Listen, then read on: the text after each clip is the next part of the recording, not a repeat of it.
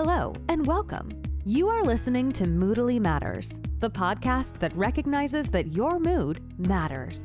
Every episode, we talk to a range of amazing guests with experience in some of the top organizations in the world, discussing work life at the crossroads of mood, well-being, and performance.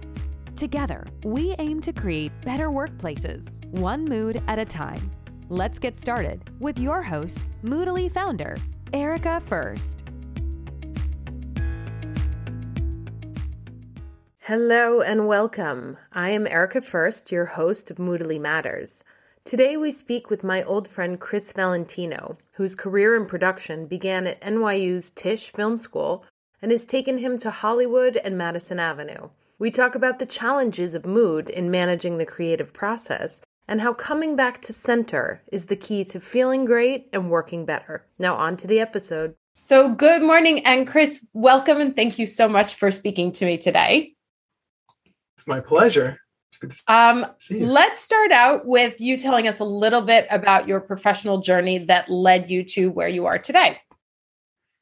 All right. Well, we'll start with where I am. I run my own production company and small creative agency, and we do mostly storytelling videos for clients, a lot of Fortune 500 companies here in the United States, mostly in healthcare. Do a lot of work with the entertainment industry as well, broadcast. And my journey started back in college. I was at NYU. I got an internship one summer working for A&E Television Networks, which at the time was launching a new venture called the History Channel. And I was there at the beginning. And as a result, I was hired, between my sophomore and junior year, I got a job there and kind of started in the production department and just mostly in post-production side and taking old A&E shows and wrapping them up nicely to make them History Channel shows. And from there, it just kind of grew out. I was studying film and television, had the opportunity to make a feature at one point. And so I was always involved in the creative process of storytelling in some shape or another. And eventually my A&E career moved me out of the, working directly for the company and starting a production company with some friends. And we were doing promotions and advertising campaigns for various networks and some of the cable companies. And that was sort of the path. And I just kind of stayed on that. And as time went on, I had to learn new skills because things are always evolving and changing. So I took a lot of the film and television experience that I had and started working in web and app development and exploring with augmented reality, which at the time was, nobody knew what it was. We were some of the first people to play around doing stuff. And it was always about being agile and being willing to try something that was outside of your comfort zone, and which was both exciting and stressful throughout. But ultimately, it's led me to essentially going out on my own and starting a company. I still work with most of the same people I've worked with for 20 years or so. Don't want to age myself, but that's the fact of it. And and that's what I'm doing right now. I'm working on a documentary film for a client, and as well as other small short form stuff. Now, if I remember correctly, one of your projects was making obituaries for people before they had died. Is that correct? So like their biography films, so Yes. that if anything happened to them, they were ready to go on air? Yes, it's funny that you remember that. That was a big core business at the time at A&E for the biographies. And you had to just kind of sort of look at the landscape and say, okay, well, who theoretically is going to die? And you had to preemptively create a story. And but you can't predict anything in life. I mean, so that was always an adventure. And but that was where the crux of really news and entertainment kind of intertwined, because you had to be on the pulse. And that was always, that was pretty funny as well as depressing at the time. So. It's a rough list to find yourself on. Oh God. Yep. Yeah, it's crazy. So I just that flashed back into my mind. But so thinking about your fields of work, which is obviously the creative environment, what are some of the stressors that you come up against on a daily basis? Well, it's always demands, right? It's, because even whether you're telling a creative story and starting from scratch or whatever, we're in a business, a service business. So I have clients that I have to just make happy in one way or another. And a lot of times there's a creative, a cohesive creative relationship where we're all on the same page and we can make things happen. But at the same token, you're always, like anything, you've got deadlines, you have things that are out of your control. The past 2 years taught us that we can't control pretty much anything. And, so some of the stressors have always been meeting the demands of a timeline, meeting the demands of working with people who may not understand what you do. I think that's one of the biggest stressors, is trying to explain a creative process to somebody who might be more analytical or might be just looking at something from a strictly financial or numbers situation, so that making that correlation between, A and B and C to kind of figure out what your end product is going to be is often stress inducing. And some of the things that really affect me personally are those deadlines. Like, I'm working on a project now that isn't due until, for 3 months from now. But in my mind, I'm always thinking, well, what do I need to get done to get to that point? Even though there's things that are out of my control because we haven't shot something yet or we haven't edited something, and it won't happen for 3 or 4 weeks. But in my mind, they're constantly running through. So being able to detach from that and quietly just take a step back is one of the biggest challenges sometimes. Especially when you're working for yourself, because obviously when you're I imagine that the stress is a little bit different from being an entrepreneur than when you were working at A&E. Yeah, 100%.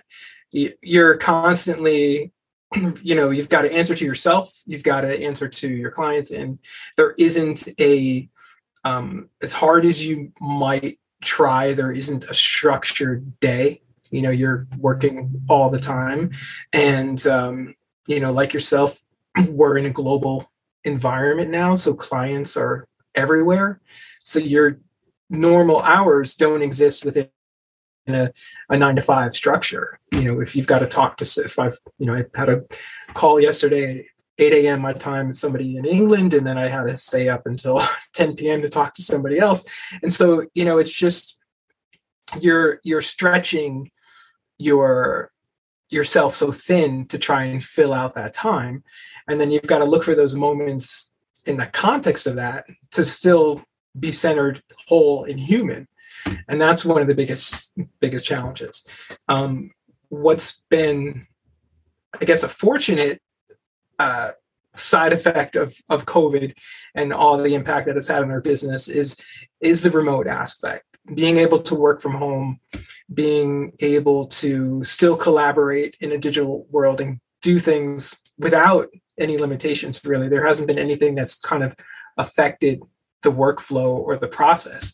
But what it has given me is, if I'm working on an edit and I'm going to render something and I don't have a call for an hour, I can get up, go for a walk with my dog, come back, and just get that headspace centered again to get back to where I need to be. So that is good. Being able to not be confined by an office situation where you can't leave or you have to be on point, or, and you're in a meeting that perhaps is unnecessary or going on too long.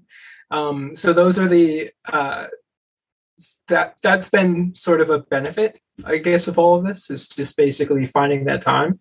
And that's been helpful to kind of stay in a good mood throughout it all. Oh, you just gave me my segue. So looks like we did it on purpose, but we didn't.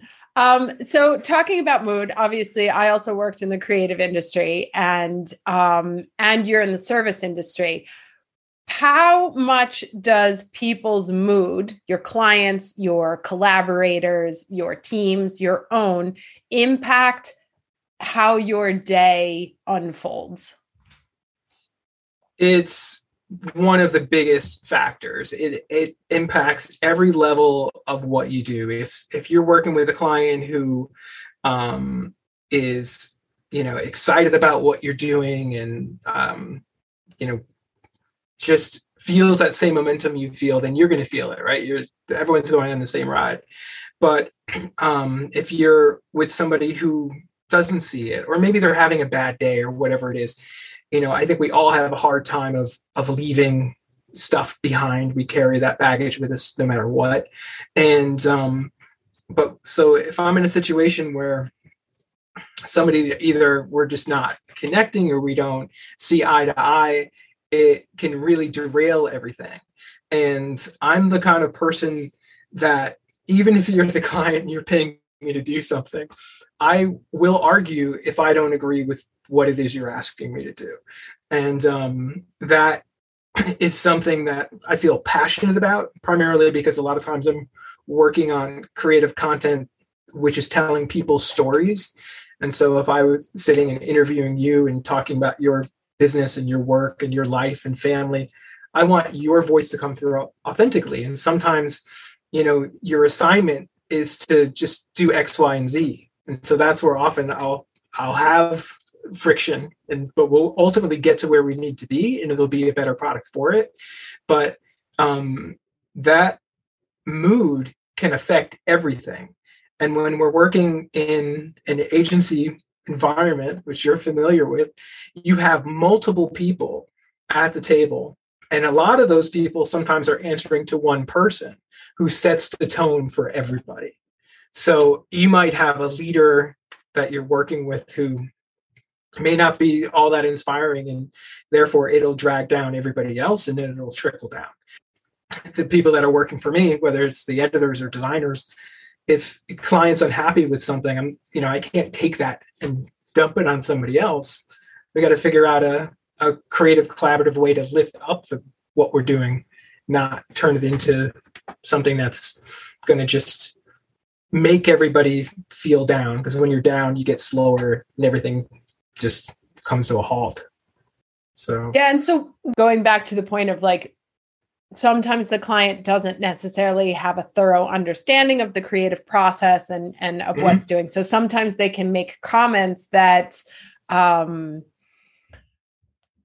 be depressing, let's say. But you still have to make those changes, right? And you have your creatives or your directors and your editors or whatever, and your designers who hear this feedback, and they get demotivated by the fact that because creative people are exalted by people, they treat their products as babies, and everybody wants the other person to love their baby. So when you critique their work, they can go into a funk. I've had creative directors who would disappear for 3 days after they got negative feedback, just because they had to deal with their whole emotional reaction to that. How do you, as a business owner and the bridge between those two, navigate that experience? Well, admittedly, I've lied to people, like my designers, on more than one occasion. They love it, but I think we should try to explore this. You know what I mean? You've got to sort of figure out that way to, like you said, artists are emotional people, and we all are. But, when somebody's putting a piece of themselves into what they're doing, which makes it ultimately so much better, you have to kind of temper that. And I've worked with creative directors too, who've sort of thrown their pencils down and walked out of the room. And, ultimately everybody just kind of needs time to process. And so part of it sometimes is giving that time and to kind of talk through it and say, well, let's try to understand what they didn't like about it. Or if you really think this is what we need to do, how could we get them to come around? And so a lot of times it's just sort of, it's discussion, it's conversation, but you can't always overcome that, because sometimes your client at the end of the day, who's hired you to do your job, you got to do your job. And that means doing what they need or what they want.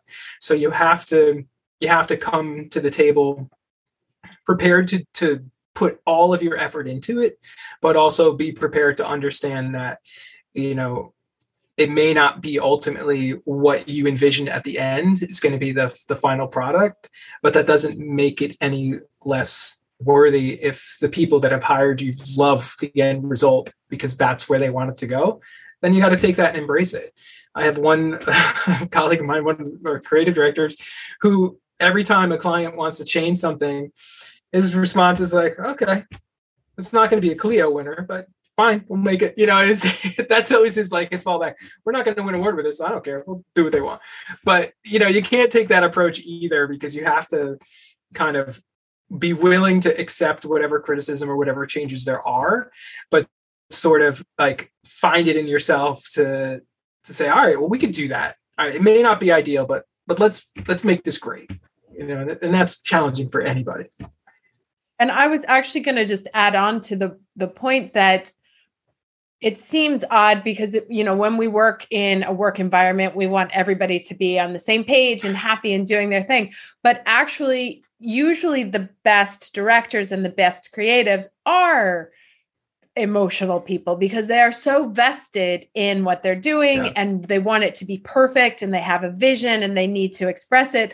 So you almost want, and this is one of the difficulties of being in production, you almost want a out there director or out there creative because they put all themselves in. And so most of your job becomes actually managing the moods of your creative person to get them in the right place to bring out the best that they have to have. And a lot of that is by shielding them from negative criticism because most don't take it well.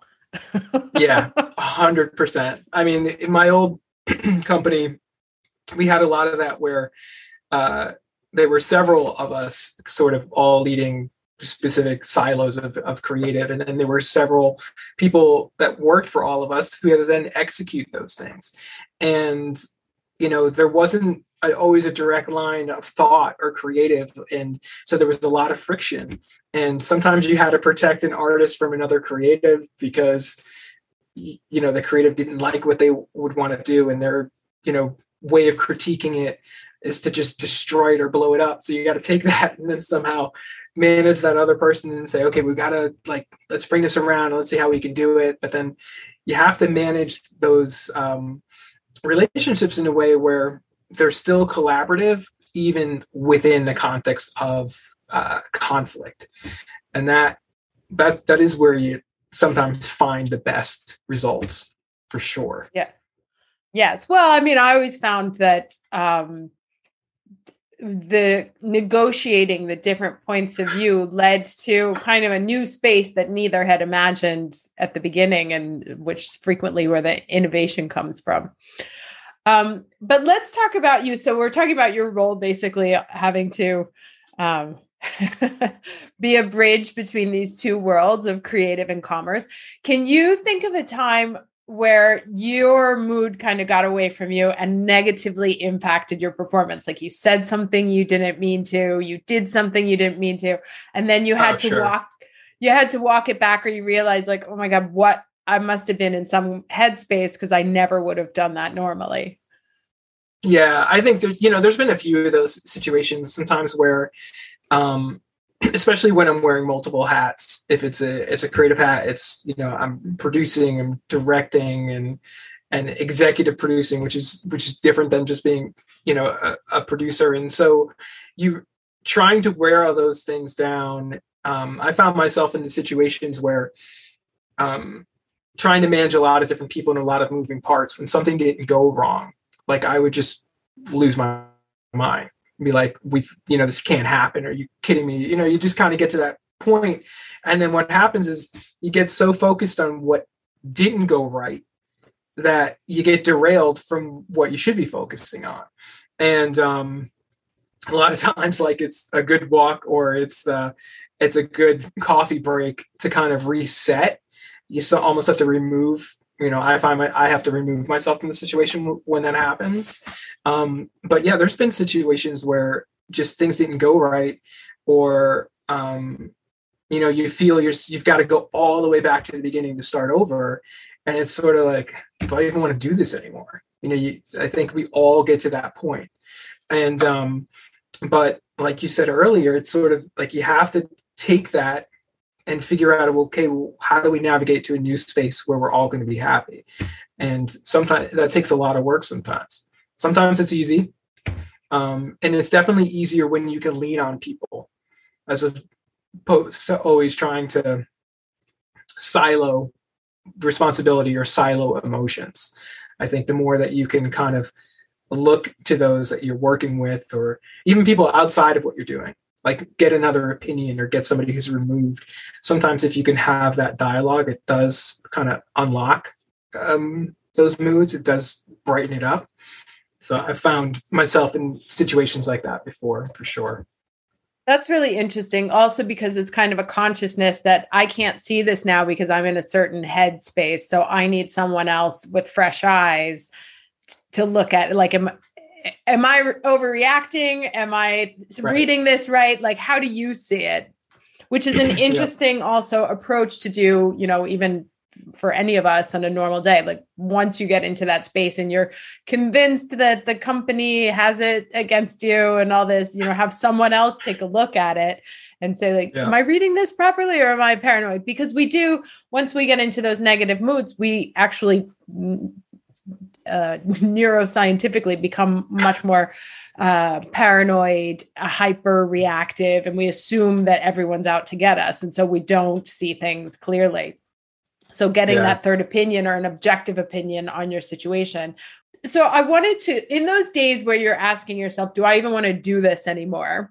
Obviously, you're still doing it. So what do you do to yourself to get yourself into that headspace where it's like, no, you know what? Okay. Like, do you have any routines or methods or tricks?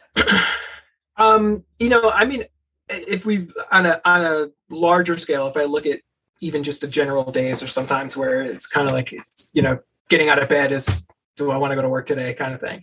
I find for me personally, things that will always redirect my mood, even if I'm stuck creatively, if I can't get an edit to work or a script to come together, I find music is always my go-to. And it's been that way even in terms of drafting some of the stories. If I know the tone of what I want out of it, I'll kind of pull together a soundtrack from maybe a movie or something else that's influenced and had that effect on me. So I pull those basic emotions or recall those emotions to kind of help me center and focus.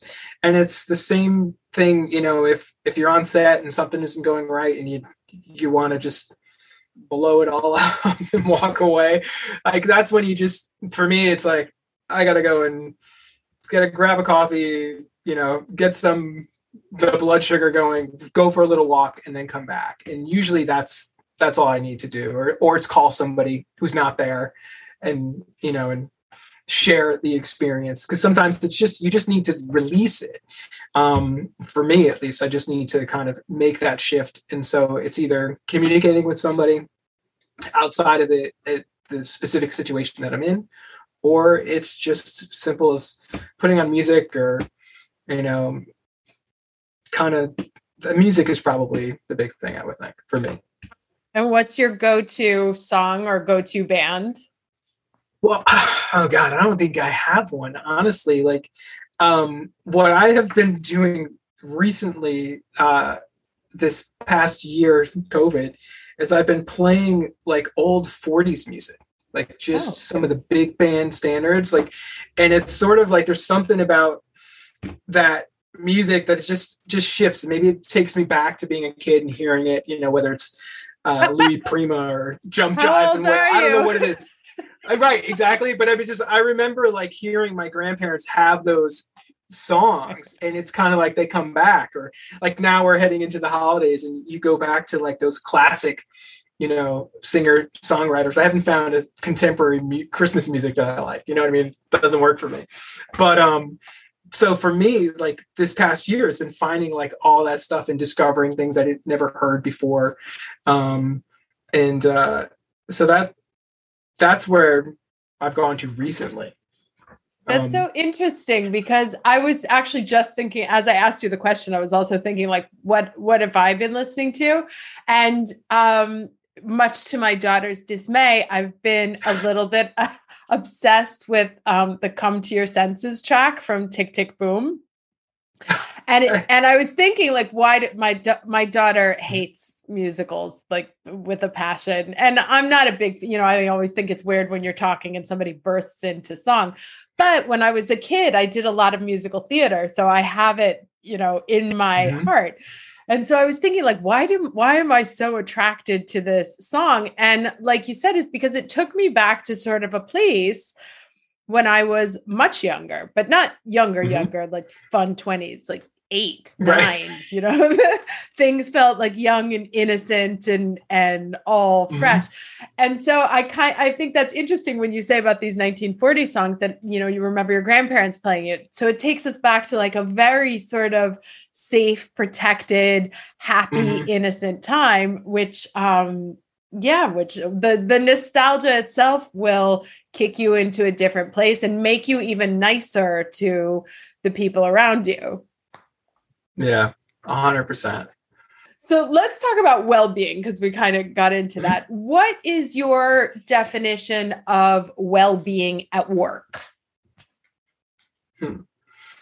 I think for me, it's just being in a space where I can be somewhat clear in thought, right? A lot of times I get so hyper focused on whatever I'm doing. Other times I'm constantly multitasking because I'm dealing with the business side, I'm dealing with the creative side, I'm responding to numerous emails and requests. And so I need to be able to kind of jump between all of that without losing the focus and the clarity on what it is I'm supposed to do. So for me, well, if I'm in a good space where I can do that and kind of jump around and, check an email, respond to an email, work on a budget, but then also go to a script or something, then I feel good. And that balance makes me feel good. I will admittedly say that when you first shared Moodily with me a while back now, like there were times like I would just say, all right, let me just put it on. Let me listen to it while I get something set up. And those paid endorsement.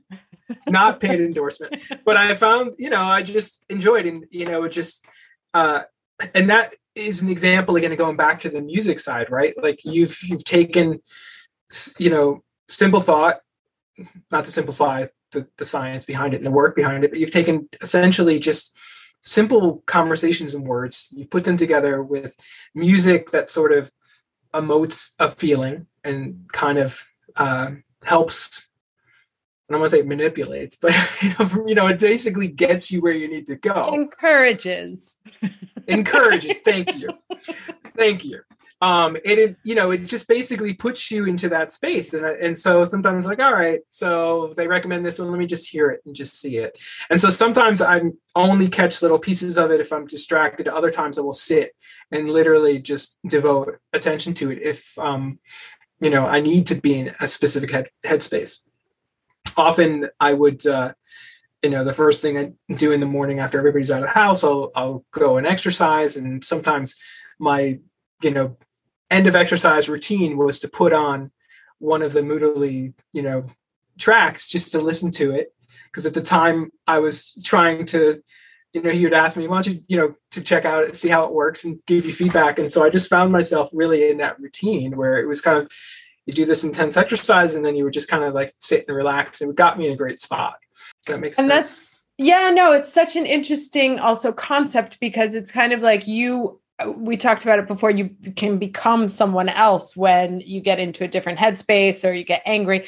You can embody different, maybe less attractive version of yourself. And so when you have like your mood and your well-being set and your thoughts clear, you are 100% the person that you know you are, and you can respond according to the way that you feel is faithful to yourself. So it's kind of interesting that the well-being space is kind of that neutral area where you're 100% who you know you are without being tainted by stress or clients or deadlines and stuff like that, which I think is a really interesting idea. Yeah. Which probably relates back to the whole nostalgia feeling you were saying before. Like, if you think about when we were younger, we didn't have all this external weight or responsibilities. So you experienced things and you just felt the joy in that experience. And so for me, like, music gets me back into that space. It gets me centered to kind of the root of who I am. And that definitely helps improve the work that I'm doing. I love that. That's such an important thought. I'm going to steal that from you. Now, what about the people that you what about the people that you work with? Because obviously you manage a giant team. How what does well-being for you towards them mean? Like, how do you want to make sure they're feeling well? Well, I will tell you, the majority of the people that work closely with me all like kind of share a similar outlook, right? Like, everybody's pretty supportive of one another. Everybody loves the aspect of work that they do. What I have to often kind of remind people is to take a break, to step back, because even if we're against a deadline, if they're, we got to get this done, and they're going to work through lunch, or they're going to put their lunch on their keyboard, which drives me nuts. Then they're not giving themselves the space to, go to the bathroom, to have a drink. They can't just be so hyper-focused in what they're doing, because then I don't think they're bringing the best of themselves to that.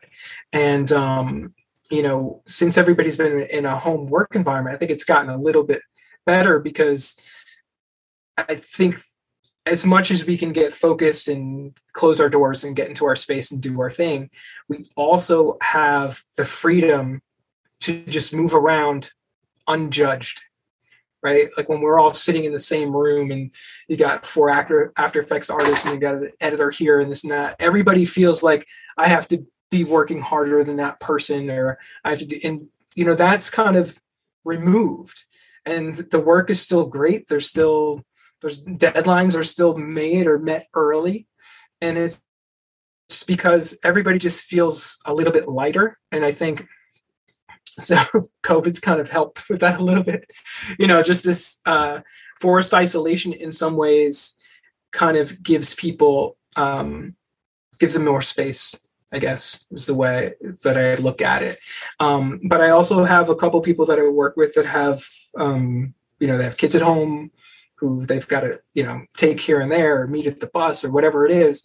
And I'm just like, family first, let's do it. I mean, unless we've got something scheduled on the call, don't feel like you can't leave and do what you do. And I think that balance also helps. And I think also knowing that nobody has to ask permission to do anything, because there's respect, there's understanding, and there's compassion for everybody's place in life. I think it also helps people in their position.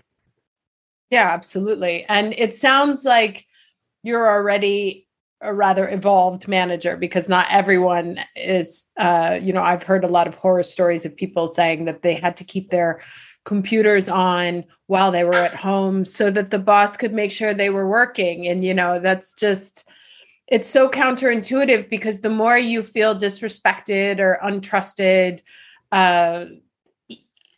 if I'm going to accuse you of the crime, then you might as well be guilty of it. So people end up playing into the role that you paint for them. They're like, you're a criminal. Mm-hmm. They're like, all right, fine. Then I'm going to skip out early because that's what you've made of me.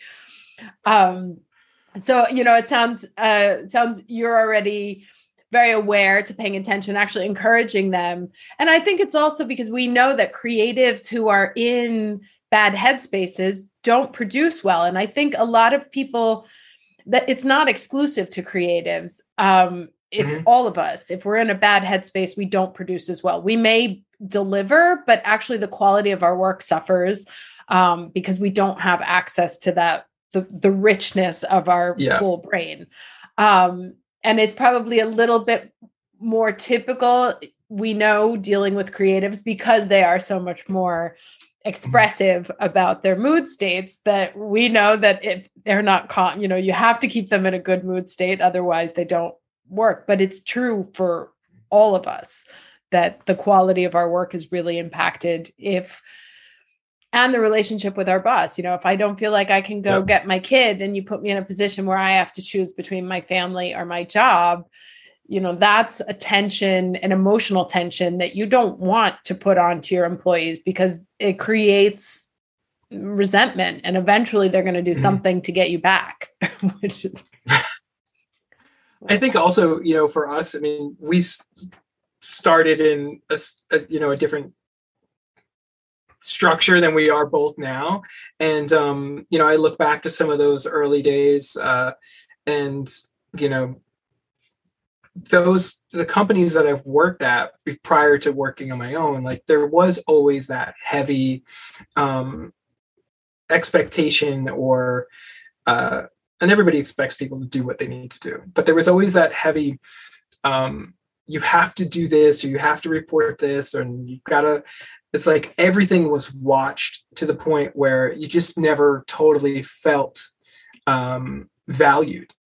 And I think that's, the kicker. Like if you're going to hire somebody, and whether they're brilliant at it or they're starting out on their first day, regardless, like you just have to give them the respect as another human being to kind of give this space. And like, you're here, this is your job. And, if you need help, reach out. I trust you do great, but, and a lot of that does rely on, all of us to communicate. And I think that sometimes people might be too afraid to say what they're thinking, or to ask, can I leave early, or can I do this, or whatever. But I think if you don't ask, you don't have those conversations, you're hurting yourself as well.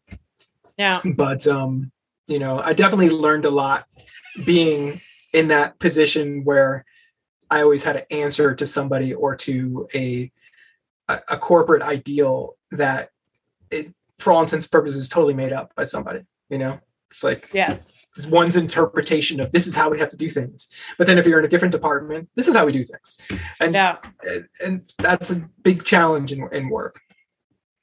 Yeah. And one of the things I say, because I still do like a lot of mentoring for younger women and stuff, I say, don't choose the company, choose your boss, because ultimately how that person sets the tone in their team and sets the work is what counts. Because the company may look like this, but if you end up working with somebody who expects you to be reachable at all hours of the day, that's your reality. So make sure you have very clear on who you're working for, because you're going to end half of your job is also managing your boss. So is this someone that you can manage, or is it, going to be a nightmare?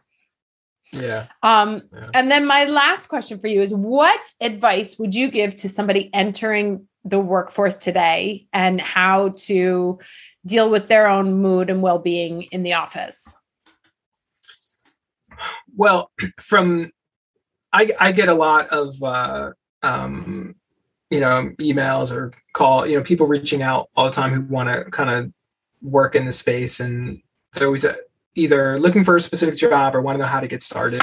And the biggest challenge that everybody faces, at least right now, is even though there's seemingly this great wealth of opportunity out there, it's still very small and it's still very contained. And there's only so many jobs that are available. And so for a lot of young people, it's tough to break in and find an opening where they can start. And when you don't find it after 5 emails or 100 calls or whatever it is that you're doing, it can really beat you down. And the few people that I've spoken to, and some really talented people that, just didn't have an opportunity for them to work together with us. But I'd be like, look, just stay focused on what it is you love about what you want to do, and kind of be true to yourself, and create any opportunity that you can. Be mindful that, there's a lot of challenges. There's a lot of obstacles. I think I'm one of those people that if I get an email, I will respond to it, whether I know you or not. But I know there's a lot of other people, and it's just like trash, delete, whatever. If it's a blatant sales thing, I probably will trash and delete it. But if it's somebody who's genuinely reaching out, looking for experience or advice, like whether I know them or not, I'll take a minute to respond. It's kind of a human thing to do. So I just kind of remind people to just, to be persistent, to kind of find a space that you can, do what you love and still pursue what you love, and know that things take time. Patience is like, the best thing that you can have. But persistence is also important. Yes, especially in your field, which is it's a tough field to break into. Yeah. And it's a brutal field too at times. Yes. It's one of the hardest. I mean, I feel incredibly lucky to have been able to work near. It was actually my initial intentions out of college were to go into production, and I ended up moving to Italy, which took me on a different path. But I would have had 8,000 more wrinkles on my face if I had started in production.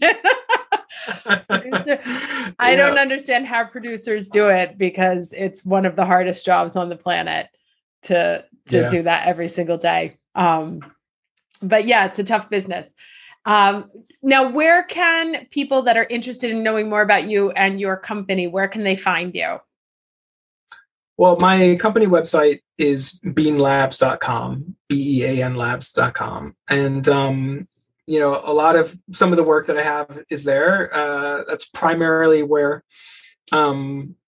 you can kind of find a bit about me. And I have a personal website too, which is some of my directing and creative work. And that is mrvalentino.tv. And those are the two places, at least find me online. I'm on social, but I haven't been too busy to actually be persistent with it. And of course we're on LinkedIn too, and now that we know you answer emails. Yes, I do answer emails. That is true. And several other people do for me as well. And it's just kind of, I don't know, if you can, if you're looking for a start and looking for advice, and don't be afraid to send that email. Just be genuine, and don't be formula. Don't send an email out and CC 90 other people in that email, because then I know you didn't take the time, but yeah, I mean, everybody needs a start. I needed one. We all need to start somewhere and figure out where we want to go. And also we need to understand, young people starting out, that your path isn't linear, and it doesn't mean where you're headed now is where you're going to end up. I am proof of that. Yeah. So give yourself a break when you need it, and understand that, it doesn't have to be a solo journey either. There's people out there that want to help other people. So, yeah. Awesome. So thank you so much for taking your time to talk to us today, and we hope to talk to you again soon. Well, thank you, Erica. It was a pleasure.